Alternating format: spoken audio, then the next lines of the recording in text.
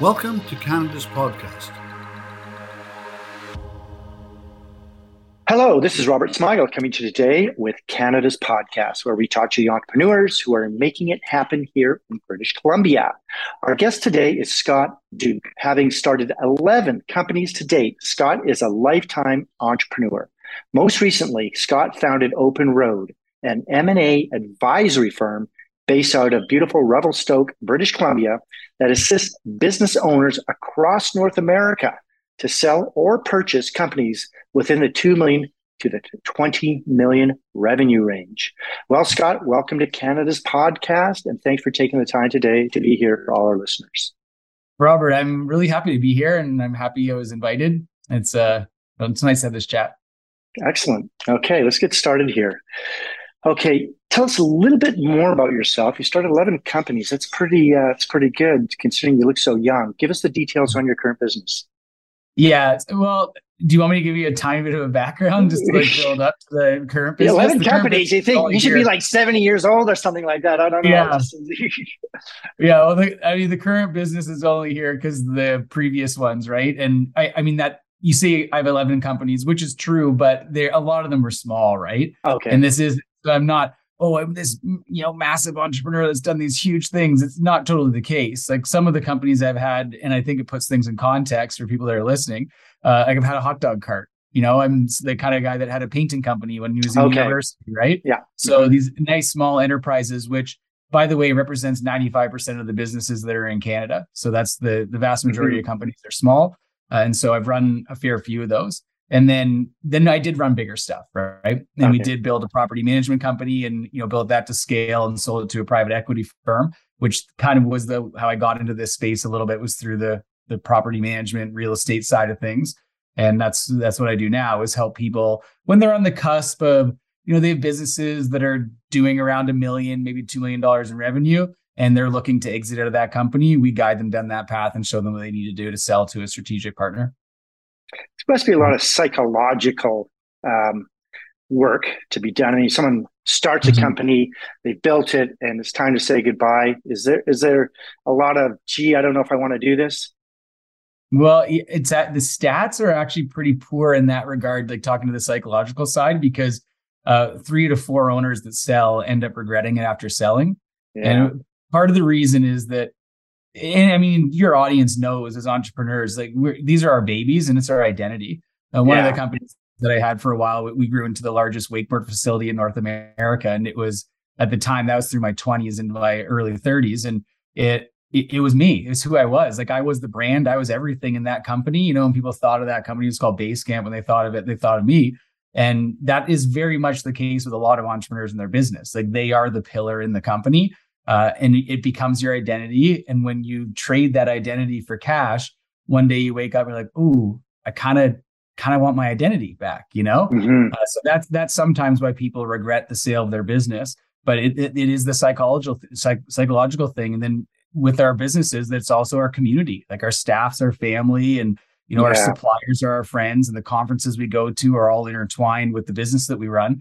So when you sell, it's a big change, right? Yeah. Now, Open Road, did you need financing to start that up? No, I haven't actually used financing for anything that I've done. I mean, a lot of the stuff I do is just gritty. And by the way, it takes longer. I'm actually involved in a startup right now where we've used financing outside of Open Road, and it's a whole different beast, right? You got to move faster, and there's different parties that you have to adhere, you have to be beholden to, because you need to hit your numbers and all the rest of that. So I prefer the method of slow and steady, and it doesn't mean it's that slow. It just means that instead of doing it in 2 years, you do it in 5. Right. Okay. Yeah. I want you to give me a key piece of knowledge or information about your industries, that our listeners can learn from. Is there anything that what you do, or if say someone was thinking about selling or buying a company, or what's that look like for the common person? What's that process look like? And kind of walk me through that. Yeah. Okay. I'll walk you through the process. I'll give you the key knowledge that people don't necessarily have. That the one piece that I try and get across on these podcasts that I do is that not every asset's sellable. And that's the thing. It's like when we're entrepreneurs, we think, oh yeah, I'll sell this business. Not the case. Like a lot of the companies that I've owned ended up being unsellable, even though that they had great revenues. Like the wakeboard camp that I talked about, it was a good company. We had 25 staff, we had 4 locations, it was humming away. But there was a lot of problems behind the scenes that it made it not sellable. Owner dependence being the primary one, right? So I just want people to know that just because you have a profitable company doesn't mean that someone's going to buy it. And it isn't, not today. Doesn't mean that you can't make it sellable in the future, right? And John Warlow actually opened that door for me. I know you sometimes often ask people about books that they've read. Mm-hmm. That was that's what opened the door to me to understand companies being built to sell. So the difference between companies that are built for revenue and profit versus companies that can be built with transferability into it. So that's probably one of the things that I would mention to entrepreneurs that are listening is kind of know and get John's book or get other books about, selling companies, or connect with me. And at the end of this, I'll give everyone some resources for that. But you want to know what you need to do in your company while you're building it, just to make sure that it's sellable. As far as the process goes, that if you have a sellable asset, if you don't have a sellable asset, by the way, you go to BizBuySell. It's the largest business sales marketplace in the world. BizBuySell.com, and 80% of these just sit there and stagnate and never sell. That's the true number. So let's assume that the people we're talking to right now have done their homework, done the work to make their company sellable. Then the 20% that actually cross the finish line, that process looks like building your company so it's sellable first, then taking it to market. There's different ways that you take it to market. If you're using a broker, using somebody like myself, usually that's a confidential process because a lot of people don't want to sell people to know their companies for sale. There's a multitude of reasons for that. But if you're an entrepreneur sitting and listening, it's like, you don't want your staff to know, you don't want your suppliers, you don't want your customers. There's no need for that, right? So you build some confidential marketing around that business and you put it out to the world. And that looks like there's a couple different ways of doing that. And people like us, we have networks of buyers that are out there buying businesses, and we just kind of knock on doors. But there's lots of sites that, by the way, for your listeners, OpenRoad, like our site's openroad.io, and openroad.io/resources has everything that I'm talking about right now. So if they're thinking about listing their business, it has like 15, 25, I think, different sites in BC that you can list your business. So either way, so you get to you put your marketing materials together, you do the listing stage, you get interest from your buyers. And after that, there's some negotiation that goes on, obviously. And then you get to the stage which is called a letter of intent. So it's the LOI. LOI is an offer that people will make on a business that's non-binding. So it doesn't bind the buyer, doesn't bind the seller to purchasing the company, but it basically sets out the high-level terms of the transaction. So what people are going to pay, when they're going to acquire it, how long diligence is going to be, like this kind of stuff. So once the LOI is agreed upon, then you go into the stage of diligence.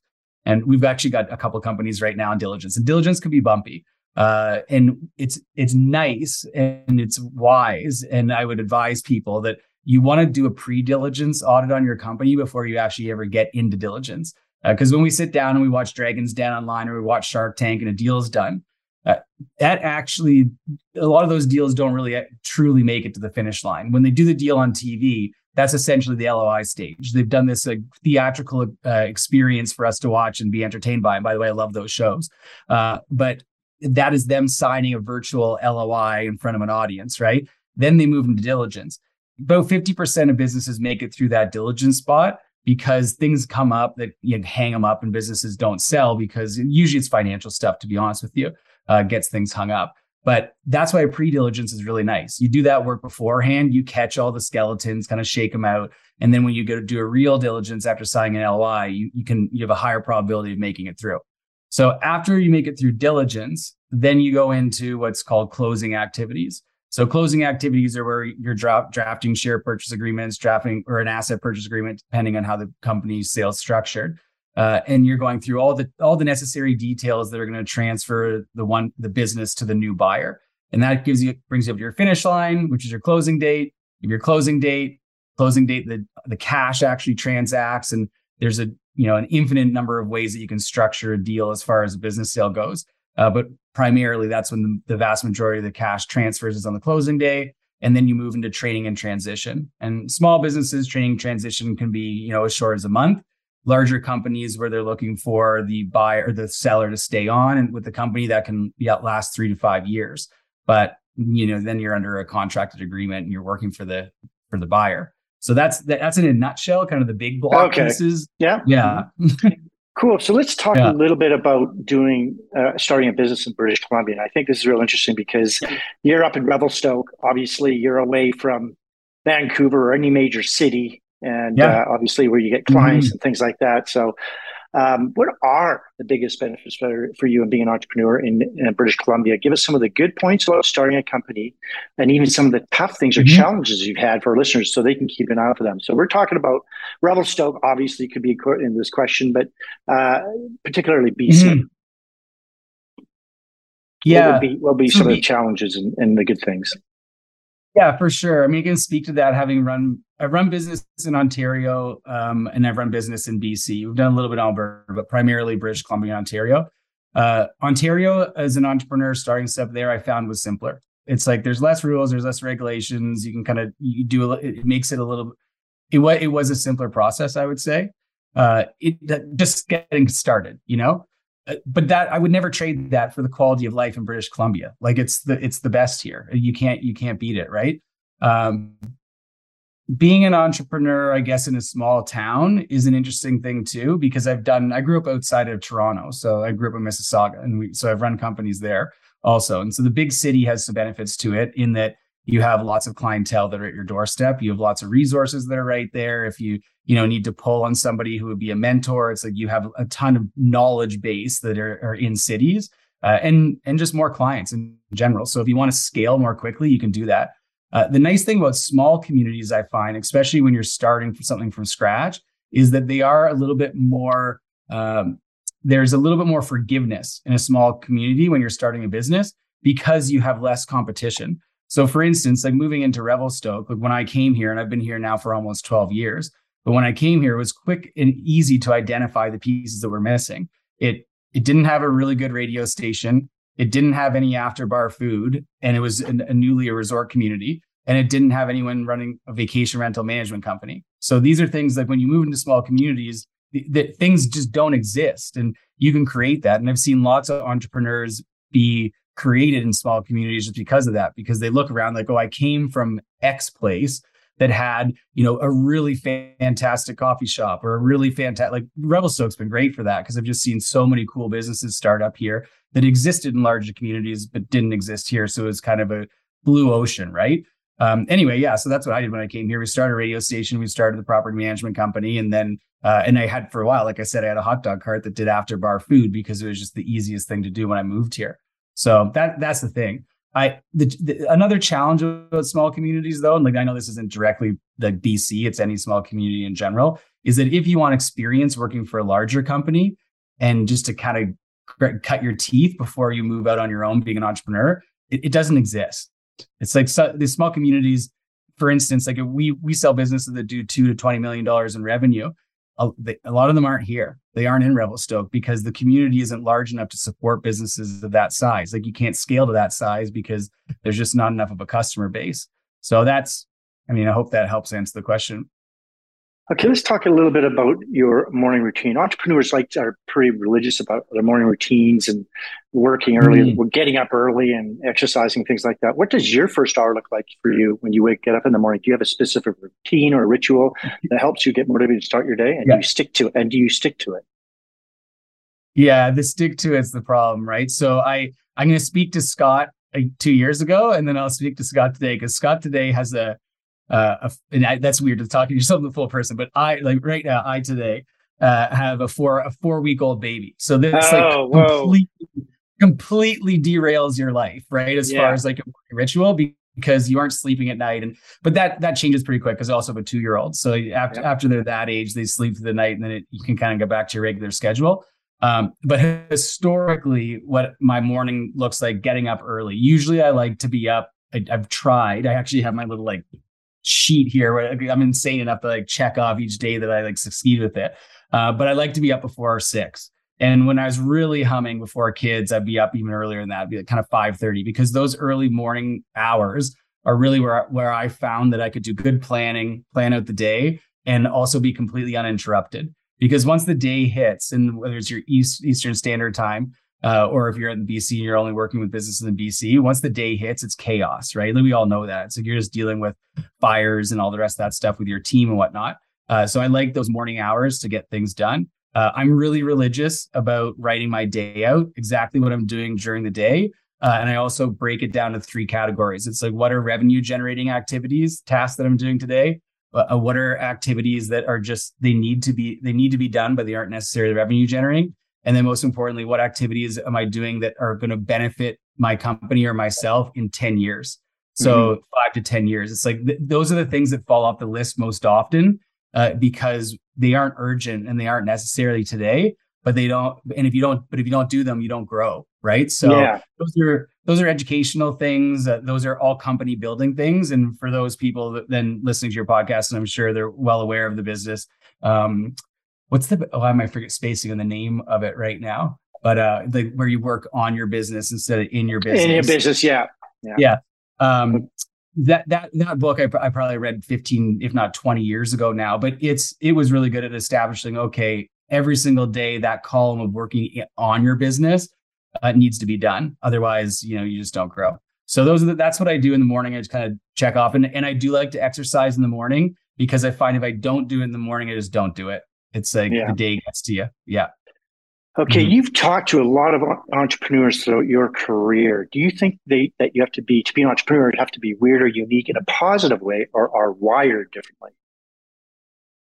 Do you see that with some of the entrepreneurs that you work with? Yeah, this is a really good question. Like I put a lot of noodling into this one, and I had an experience last year without getting into the parties that it was with, but where we were up later at night and you kind of were in that environment where everyone was being free flowing conversation and it was all entrepreneurs.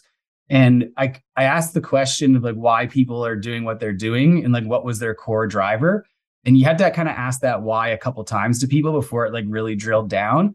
And what I found is when you drilled down, it wasn't necessarily you're born an entrepreneur, but I did find that these people that I was with were quite successful. So they'd chosen the entrepreneurial path pretty early in their life, like somewhere in their 20s, and gone through the battles because, as your listeners know, the battles can be fierce, right? So, and they'd succeeded. So it's like, okay, so they made it, let's say, right? And all of us kind of dug down, and there was moments in our life, in our youth, and around that, the influential age, somewhere between like kind of 13, 14 to 18, that there was a moment in time that triggered them. And it was an external influence that triggered them. It was either a parent or a step parent or someone they really looked up to, that they saw them as, something that they wanted to follow and something that they wanted to be, whether it was because they had, wealth or they had a better life for whatever reason. And that was what lit their fire to be like, I want that. And and then they just went for it. So that's what I ended up digging down to and found that somewhere along the way, there's like a serious emotional trigger that like trips a wire. And then you decide, I'm willing to put up with the pain of building something on my own to get the freedom on the other side or status or whatever it might be that they want. Right. Okay. We did mention books. Let's just go through some books real quickly. I know that you're an avid reader. What are some of the books that have helped you on your journey? Yeah, for sure. No, I love reading. I just recently got an e-reader, which is pretty great too, for those people that haven't done that yet. I've only had it for 5 days, so I'm really new to it. And the electronic e-reader, and has the light at night, so it's much easier to read at night in bed. But no, I think that, if any success that I've had, I'd probably attribute at least 50% of it to reading. So I think it kind of breaks down into, for the entrepreneurs out there, and I put a couple books here that I can just hold up because like this guy we found recently, which is Traction. This is the guy that started EOS, Gino Wickman. And this book I only came across he spoke at a conference I was at maybe 4 months ago now, maybe 5 months ago. And it basically shows entrepreneurs an operating system that they can run their business off of. It's like, hey, this is an OS. It's not like it's an OS on your computer. It's like an OS that you would use to set the pulse, to set the rhythm, to how you work with your team to achieve the goals you're trying to achieve. And I've done a lot of systems with that. We've used Verne Harnish's and Rockefeller Habits and Scaling Up. And I really like this. So I would suggest this to somebody who's kind of looking for, how do I set my business up from a system perspective so that my team operates most efficiently? I think Gino Wickman's kind of nailed it. And it works for companies that are kind of in our range that we work with, like that 5 to 20 million. It really works well for that. So that's one. And then if you're just getting started and you're trying to figure out, okay, what do I do? Where do I go? I like this book by Russell Brunson. Like, he's really good. I followed him for a while, This Expert Secrets. And yeah, he's kind of an internet guru guy, and like there is some hackiness to it. But to be honest with you, like if you look through the lines when you're reading it, it's a really easy read. You can probably read it in, I don't know, a week. It shows you how to get started. And I really like that, because getting started is like almost the hardest part, right?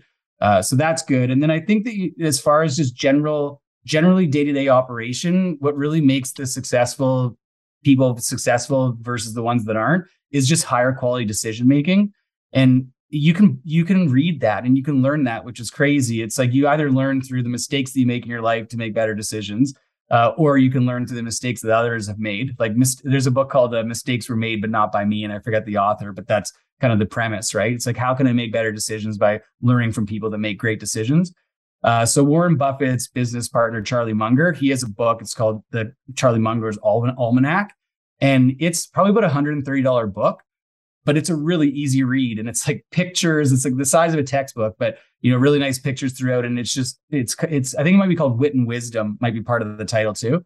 That book's incredible for improving your decision-making and what he calls improving your lattice work. That's good. And then also Ray Dalio of Bridgewater, who actually just stepped down, I think yesterday, or day before, from being the chief investment officer for Bridgewater, which is they're the largest hedge fund in the world.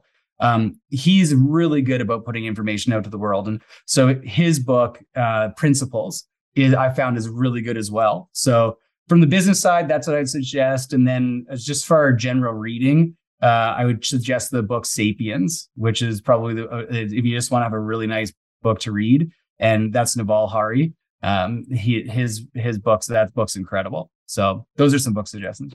Yeah, I've read Ray Dalio. I really like that book on Principles. I think one of the things that stood out for me in that book was the question he always asks himself is, what don't I know about this business or this situation?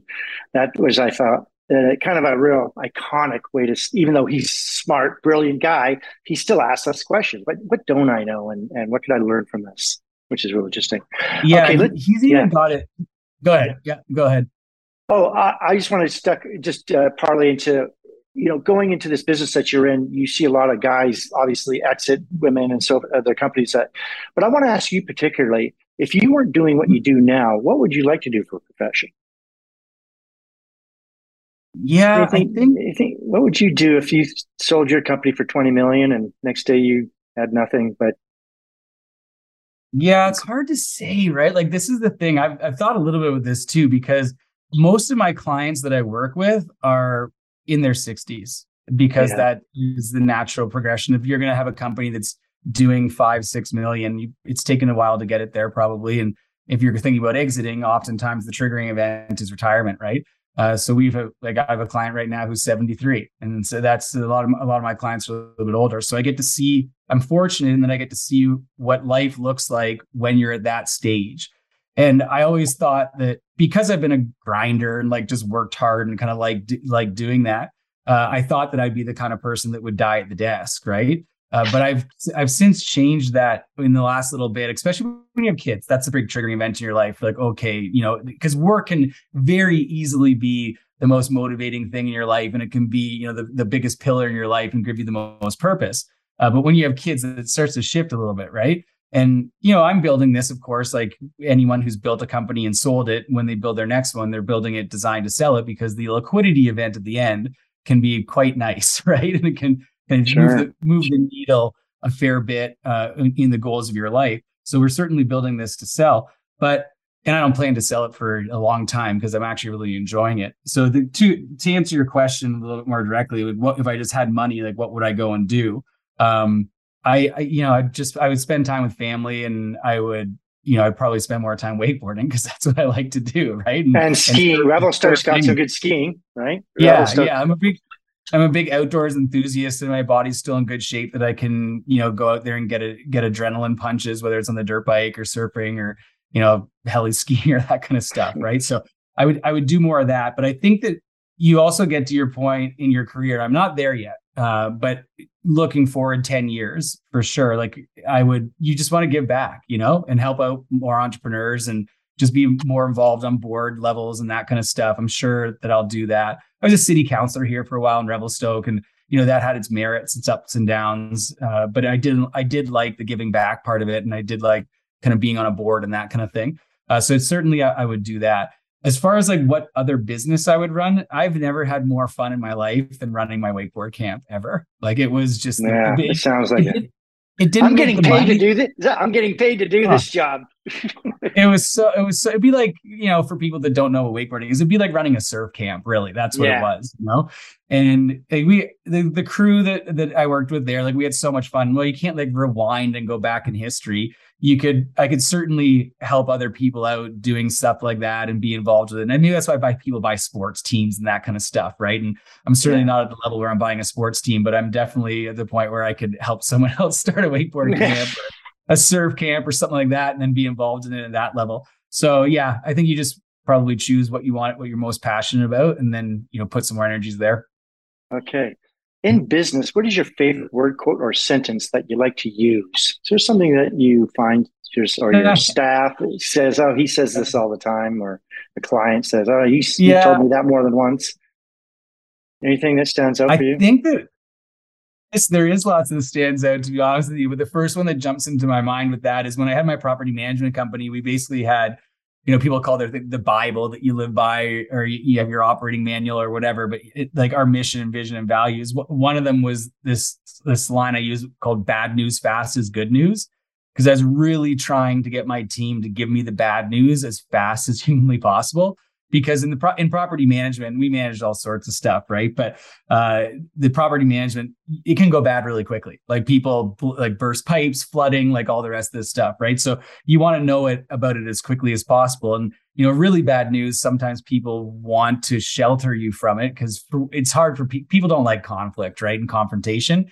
So I was really trying to like train my team that bad news fast is good news, which I truly believe. It's like bad news is always gonna be bad news. Like there's nothing you can do about it. It's just bad. Like you blew a tire, you crashed a car, like whatever, it's bad. Sunk a boat. That was one that we went through a couple of times, right? But if you find out about it quicker, then you can deal with it faster, right? So it's like bad news fast is good news. So I would say that's probably like the slogan that my staff would be like, oh yeah, that's Scott. Yeah. Yeah. Okay. If you had to pick one or two words to describe yourself, what would it be and why? Yeah, I mean, I call myself the happy deal maker. That's kind of my handle on YouTube and Twitter and all the rest of that. Because, yeah, I don't know, I'm a happy guy. Like whatever. I think I can see that. Yeah. Yeah. You're born with like 50% of that, and the rest you kind of you just malleable a bit. But I've always been a happy camper. So my wakeboard camp, our slogan was fun's priority number one. So I would say that, if I were to describe myself, we'd just be driven and happy. Okay, good. Mm-hmm. Do you have any advice that you may have received from someone else that you can pass on to Entrepreneurs Canada? Yeah, I think that, I've received so much stuff along the way, and it's just, you never know what's going to pop up when you're on one of these things as far as what that question just lit up in my brain. But I've never went to a Tony Robbins event. I've never been to one live in person. I've watched a fair few of his things online. But one of the things I was watching like through Russell Brunson, because Russell Brunson runs this program called the 2 Comma Club X, 2 Comma Club. Yeah. Anyway, I was part of it for about a year and a bit. But one of the videos that I watched from Tony Robbins, he said, you'll be underwhelmed what you can achieve in 1 year, but you'll be surprised at what you can achieve in 10. And I think that's I don't know why what you said made me think of that right now, but for entrepreneurs out there, it's 1 year is not enough. When I look at everything that I've developed and built, like whatever company it was, it's such a struggle and a grind. It's like year 1, year 2, and year 3. Just honestly, it sucks. Like you get through it through passion, right? And that's the only way that you kind of get through it. But it really is that there. And I don't say sucks because it's fun the whole time. It's learning, but those are the years where you're not profitable, where you're like really trying to figure out what is going to be a product market mix, and what your customers are going to pay and how much they're going to pay for it and all the rest of the stuff. Building your team, it's hard, but then it starts to get a little bit easier, right? And then you start to see kind of in year 3, 4, 5, it really starts to accelerate and get a lot better. You get better as a person, you learn more.